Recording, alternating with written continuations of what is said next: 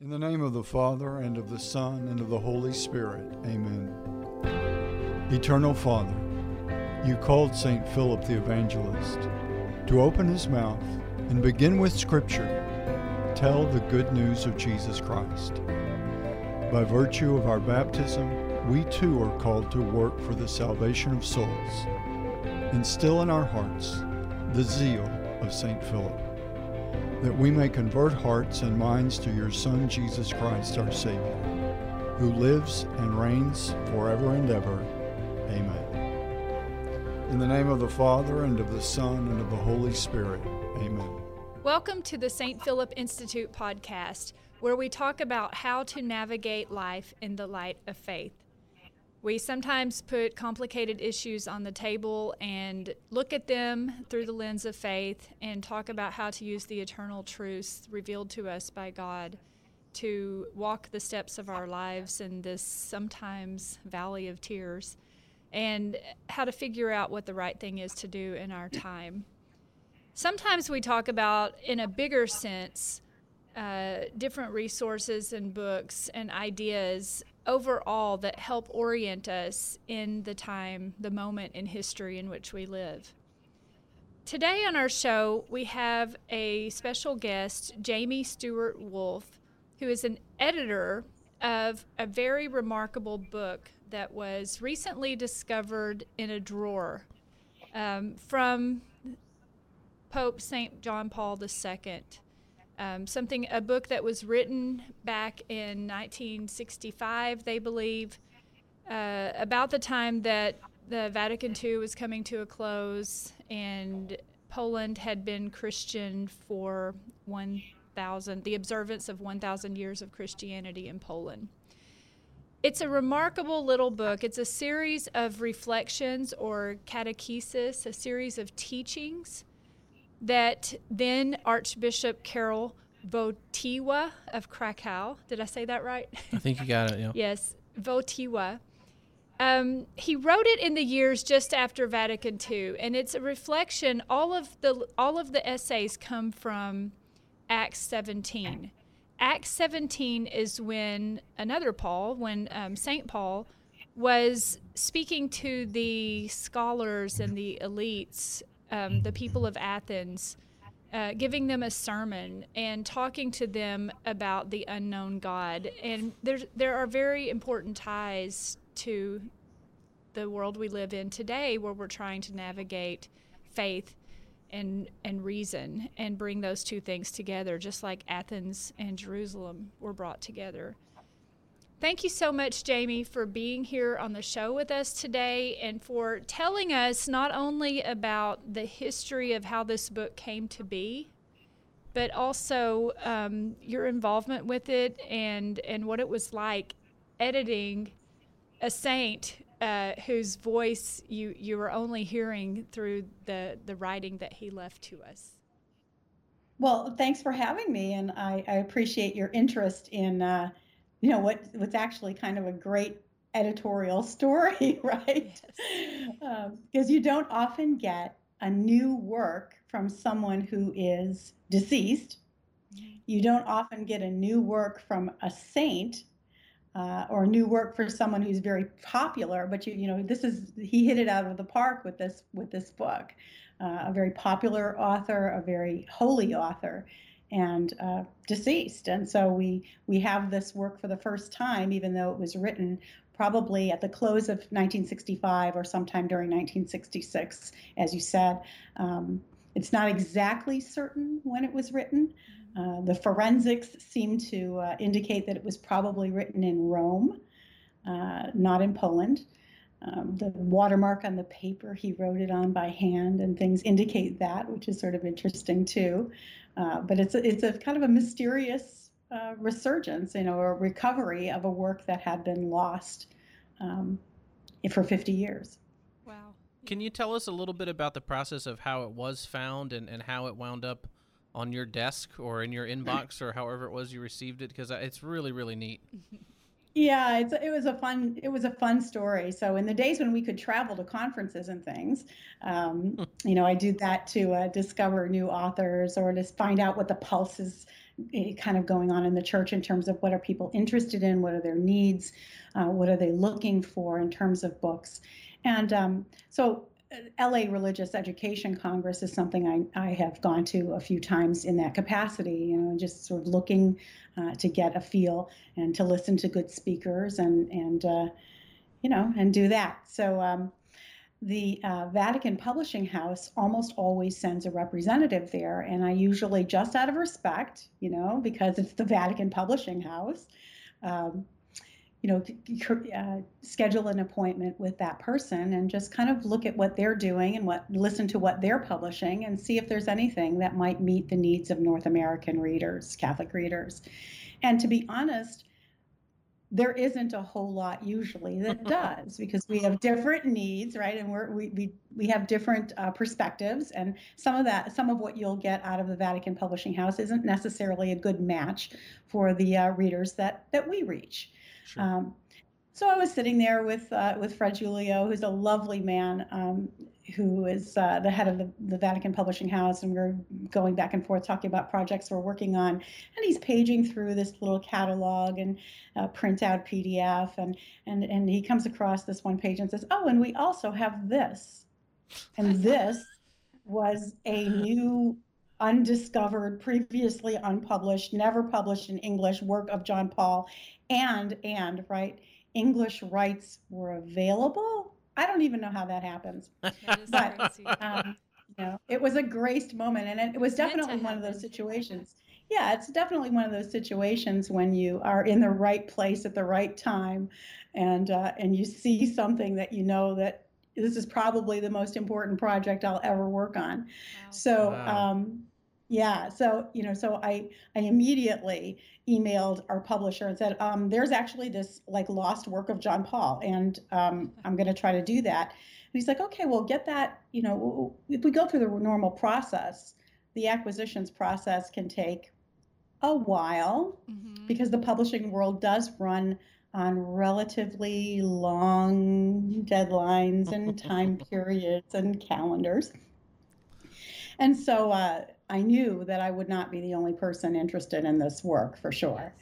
Right. And definitely would have to be first in order to secure it for Ave Maria Press.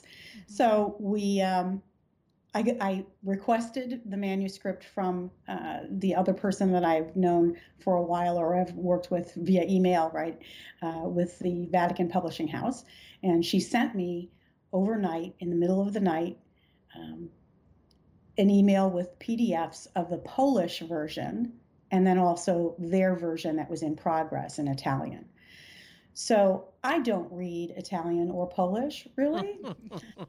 But, there's this thing called Google Translate, and you can use it at least to get an idea of what things are saying. I did study a little bit of Slavic languages, so I had a little bit of an idea.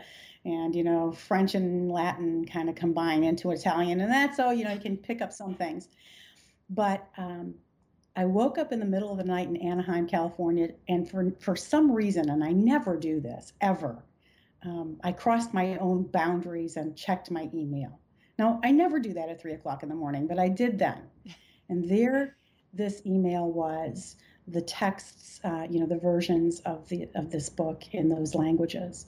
And when I opened up the Polish document, they had in there, because of course it was written originally in handwritten in Polish, they had photographic images of those pages. Wow.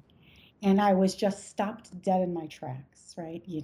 It was 3:00 in the morning, and it was Anaheim, California, and that didn't matter that it was in March or February of 2019.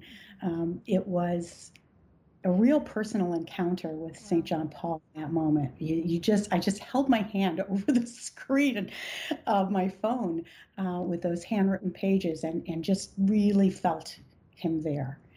And then quickly try to translate some things and get it to our team as soon as possible, and reach an agreement for publication in English, which we released just last March 2020. Well, yeah, it's just one of those things. Yeah, it was meant to happen. I mean, yeah, I imagine you look back on that every day and wonder just how did that come to be? Right. Yeah. This is such a, I love a lot of people love John Paul II's writings, the way he's so clear with his encounter between faith and reason, and his support of the modern sciences. And I know there's a introduction. There's a forward and an introduction. Forward and an introduction. Yes. The forward by George Weigel, an introduction by Scott Hahn. And I loved how George Weigel pointed out the high points of the book. And I was amazed looking through it that in this little set of sermons from Acts 17, George Weigel was pointing out there are, you see highlights of everything that Pope St. John Paul II went on to speak about and write about in his lifetime. The encounter between Athens and Jerusalem, the importance of understanding the human person, body and soul, and the dignity of free will and intellect. Freedom and responsibility. Yes. The importance of the human person. It's fascinating to see this about John Paul II, that he's almost always obsessed with the big questions. No matter what particular endeavor he's in, he's reminding us that we have to ask as human beings, who am I? Well, where am I going? What am I made for? What is freedom? What is love? And I shared the same experience with you looking at George's themes that are brought out in this book, and then seeing in just these short little treatises, these short little sermons or whatever they are, those themes are there. They're in small, undeveloped forms, but that's what John Paul II would spend his life and his pontificate bringing to the world. And we see he's carrying it with him all this time. Right. It's fascinating. 12 years. It was a dozen years before he would stand on the balcony of St. Peter's and having been elected Holy Father when he wrote this. And yet you see in it, it's really it reads like a preamble to his pontificate. You see in it, the seeds to so many documents, so many audiences, so many, the great themes of his ministry and his work. And it's beautiful to see them kind of in infancy, right? Mm-hmm. They're not fully developed, but they're all there. And his way of expressing them here, very briefly, very accessibly. It's not one of these really gigantic treatises that he is also well known for, that are sometimes rather daunting. These seem to have been intended for an audience that would hear them over a period of time, although we don't really know if they were ever delivered, if they were ever given, or who heard them if they were. But we do know that in these short pieces, right, he lays out kind of a map and a compass for how he really saw the church encountering the modern world. I think something interesting about it is, Jamie, is that you got to see the full pages of his handwritten copies of this, right? What goes into, and Stacy, you know this as an author, there are times when it's good to be typing and letting the words fly out on a keyboard, but the hard work of writing, I find when I was writing my dissertation and other books that I've done, if you can take a piece of paper and scratch out the big ideas you want to get across with your hand on a paper, it's a different process. It's more meditative. To see that he did this with his hand, just like when you look at the Theology of the Body and you see the original manuscript with his hands, there's just something meditative about that and contemplative about his process to writing that I think is maybe important for future authors, and to remember that hey, handwriting stuff can be a way in which you slowly filter out what's really the most important thing. Yeah. What's really interesting is, you make editorial choices when you produce a project like this, a book like this. And what we did was we chose to italicize those words that the author in his handwritten copy had underlined. So he had underlined emphasis, and we chose to italicize those. And then we also chose to preserve the little devotional epigraphs that he put at the top of each page, and we kind of gather those at the head of each chapter, at the head of each teaching, and let people know what those are. And they're flowing from the tradition of the church. You know, the gospel sequence for Easter Sunday, the gospel sequence for Pentecost Sunday, and other devotional things that he just writes at the top of each page, you know, the left or the right top of each page, and then moves on. And they're not necessarily connected to the words on the page, but they're very connected to the process of writing and the process of praying that you see throughout the work. That's beautiful. Yeah. We're looking through some of the chapters. You know, we already said the one on the human being and freedom, and he talks about the one who is. I'm always struck about, speaking of the unknown God, that he's, I mean, you can just imagine St. Paul standing at the Areopagus speaking to the elites of Athens, kind of like you would almost picture a Catholic standing up at a university speaking to atheist scientists of our day. Right. And you're telling them, like he does, like St. Paul does in Acts 17, you're telling them about the unknown God, this thing you're striving for, that you're grappling for, that you're yearning for in all of your study of philosophy and the sciences. That God revealed himself to us. He made himself known. And it's just so beautiful how it's not just, oh, hey, this is God. It's that when you understand that as a person, you start to understand the meaning and purpose of your own life, of having free will and of love. Right. And it's just, I think it's really good that after it's all said and done, we are given this gift of this little book with these little concepts so clarified in their brevity, as George Weigel said, for anyone who's new to Pope St. John Paul II. I think this is a good place to start. It actually is. And the funny thing is, it's hard to avoid the conclusion that, you know, this wasn't somehow kept in a drawer for 50 years in order for it to be released now in our times, right? You know, there may well be some divine purpose there. Because as we are now withdrawn from the world, we have a chance to reflect on how is it that we will re-enter it, and how is it that we will really engage our world, our culture, with the faith, and how do we live our faith and proclaim it in the world, not as we wish it were, not as it used to be, but as it is, and how we can reach out to those points of, those points of connection with people who don't necessarily believe, knowing that when St. Paul preached that homily on the Areopagus, you know, to the cultural elite of Athens, at the cultural center of the European Mediterranean world, he did so and was largely rejected. And yet, those seeds were planted in such a way that in not very long, the entire Mediterranean world had encountered the gospel of Jesus Christ and largely accepted it.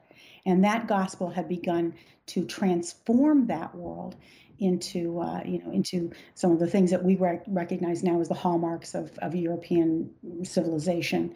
Some of the really beautiful things about human rights, about human dignity, about equality, about all of those things that we value in society today, even now. So it's a beautiful thing to know that we can engage our world in the same way St. Paul did, and in the same way John Paul did. Yes. We can come into it warmly, and not necessarily wagging the finger too much, but finding those points of connection, finding those unknown gods. Those altars are everywhere. Scattered in the world, and people do kind of worship at these altars of the unknown God. They just don't know who that God is, and we can tell them. I was struck by the way, as you said, the forensics indicates that this is written in maybe 65, 66, very, very close to the close of the Second Vatican Council, which was in 1965 that the last session ended. John Paul was already at that time beginning to plumb the depths of the documents of Vatican II as a way of seeing how evangelization could work in the world, what the church's purpose would be going forward. To see him already quoting these documents so easily, which wouldn't have been the easiest thing to even acquire in 1965. I mean, you'd have to really want to have those on hand. You could just get them at any bookstore. Right? Yeah, right. No, of course. He was, and he had a lot to do with writing some of those documents as well. And it made such a tremendous impact on him that it's all throughout this book is, look what the council said, and how can that help us understand not just the historical St. Paul, but what carries forward and what the church still has to do. It was really fascinating to me. Yeah, it really is, because there are a lot of people, I think, today who love John Paul and don't necessarily love Vatican II, right? Yeah. And then, of course, there are a lot of people who love Vatican II and don't necessarily love John Paul. But here you see the synergy. You see that synergy between this man, this Archbishop Karol Wojtyła. That's what you see, and the Vatican Council and the tradition of the Church and the missionary spirit of St. Paul. You see that all converge, and it's a powerful moment. I think John Paul experienced the Second Vatican Council as a very powerful moment for the Church, for the Church's mission and evangelization, and he wanted to make that the centerpiece of everything. And that's what this book really is all about. And he examines, the points of contention, the points of disagreement, where we may lose people or where we may kind of dismiss people as we go forth and try to engage the world. Yeah. And he looks at it through that lens of the Areopagus, which seemed to be something that loomed very large in his thinking throughout his life. Yeah. He kept returning to that image. And one of his final trips, final journeys to the Holy Land, he also journeyed to the Areopagus once again. Even though frail in health, it was important for him to be there at that moment. I like that he says in the third chapter here, the human being and the truth. There's a line where he says, the pedagogical method of the apostle, his ability to root the evangelical kerygma in the culture of the place, should be admired, right? That reminder that an effective evangelization, even if it fails initially, is to start from within the common experience of the people that you're reaching out to. And this is really what we're trying to do at the St. Philip Institute, is find where people are as a way to connect them to where they need to be or where they should be going or where they're called to.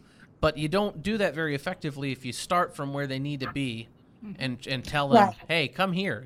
So I love John Paul II saying that this is a methodology that needs to be admired. And, of course, you see that is what he did in his own pontificate, Absolutely. Absolutely. Everything from from the great encyclicals to, to kissing the dirt everywhere he traveled, he was, and when he was unable to bend, then he couldn't kiss the ground, and then they would raise a plate of, of earth from the country, and he would kiss that, it became a hallmark of his travels, 129 countries, right? 129 countries. Holy cow. Yeah. So, very well-traveled Pope. I'm not sure anyone's going to get off the hook so easily. I mean, maybe a pandemic will enable you to stay at the Vatican, but not much else after him. But yes, that's the whole thing. It's to engage where someone is, not where you wish they were, and also to grow in your own appreciation, in our own appreciation for culture. Right? And what we build together as culture. And it may not all be Christian, and it may need to be purified by the gospel, of course, but there are still valid things that can be purified by the gospel and that are still consistent with Christian values and the way of life that Jesus taught us, so that we can engage the current culture.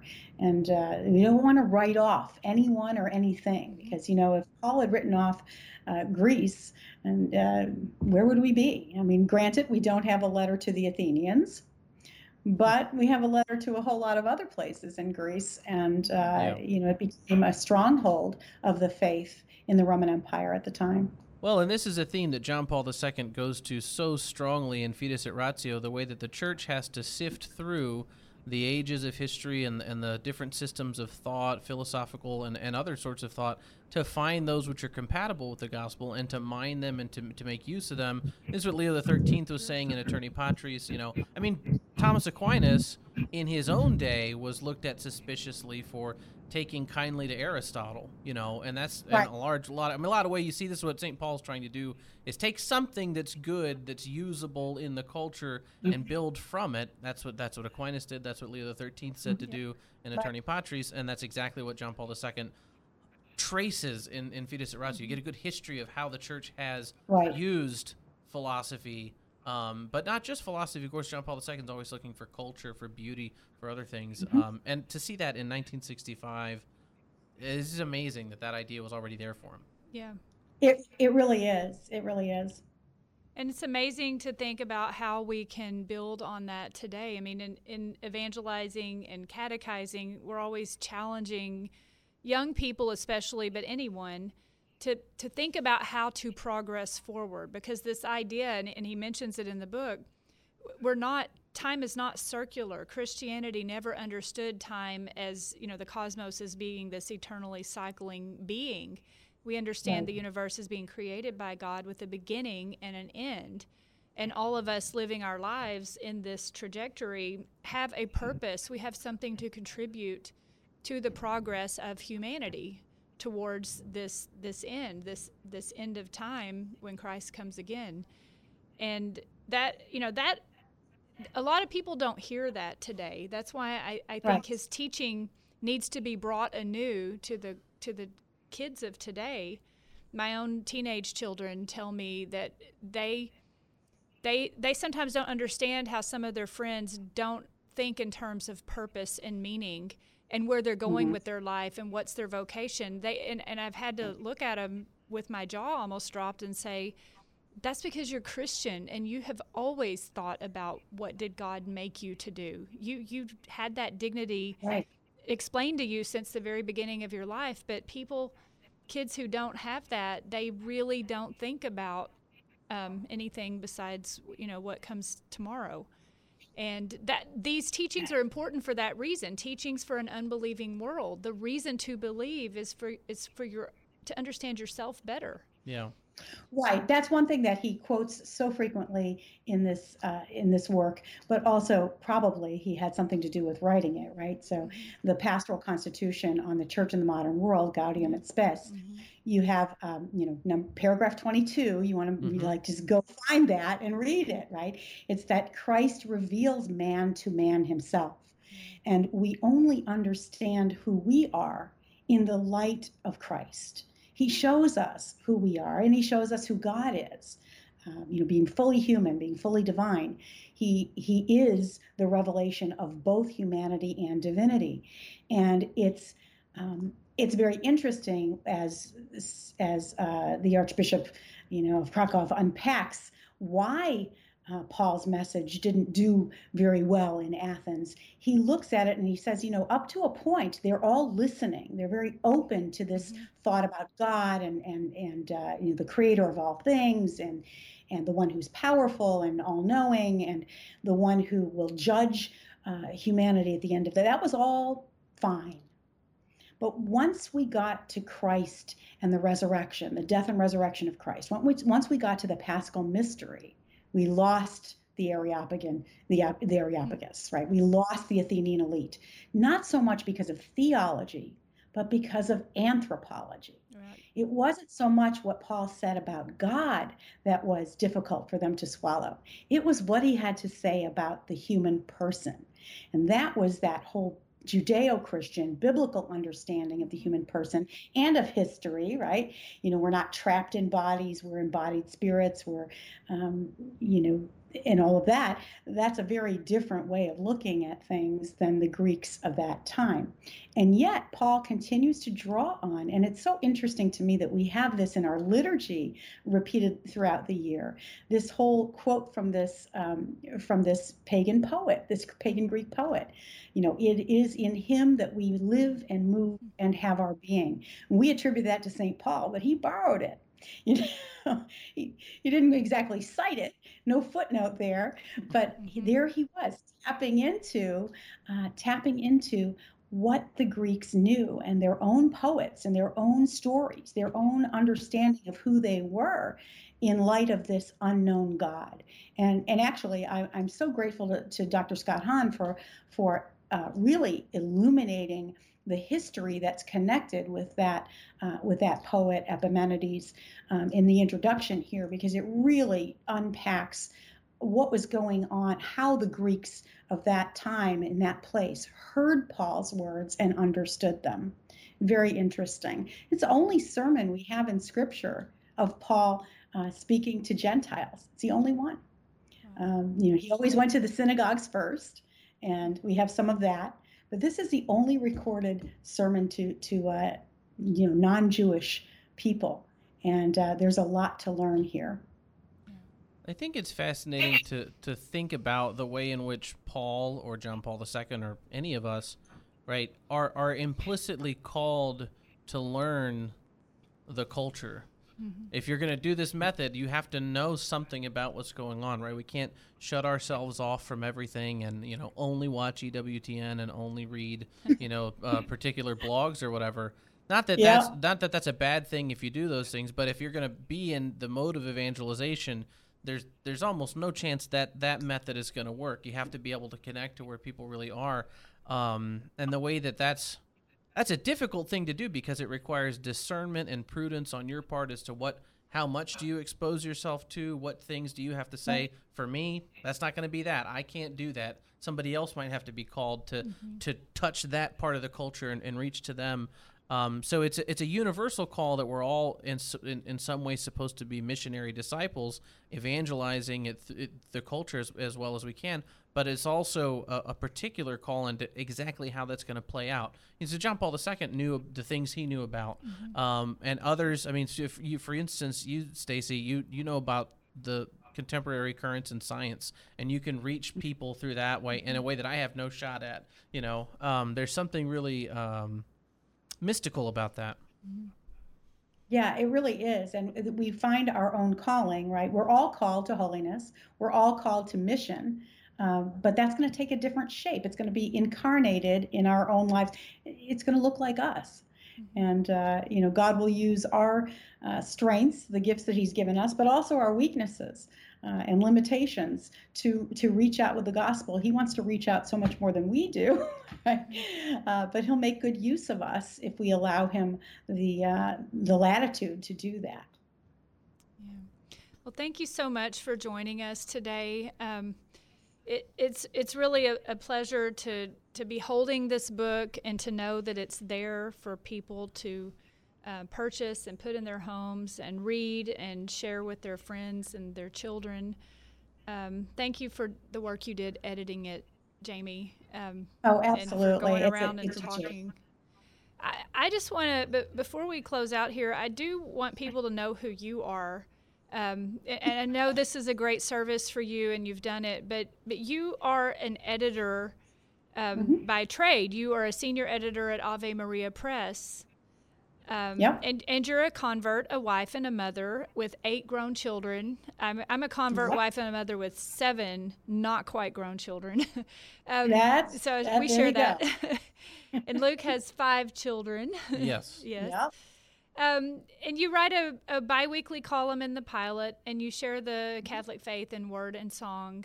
And you live, we just learned, in New Orleans, which is not too far from the Diocese of Tyler. Jamie has a website. Let me see if I get this right. loavesandfishesministry.net. Yes, that's right. Okay. You follow her on Twitter. I'm on Facebook and Twitter and all those things too. But always interested to hear what people need and what they've experienced of the Lord in their lives, and And, let's share that and build community that is life-giving in a civilization of love. Yes. And, the one-liner to remember everyone, because we always kind of end our show with a one-liner. St. John Paul II talked about truth and love, which is very Trinitarian, very humanitarian. And if you want to get started in his writings, we found these seeds that you can start to grow and learn more about those in your own lives. Thank you so much for joining us today.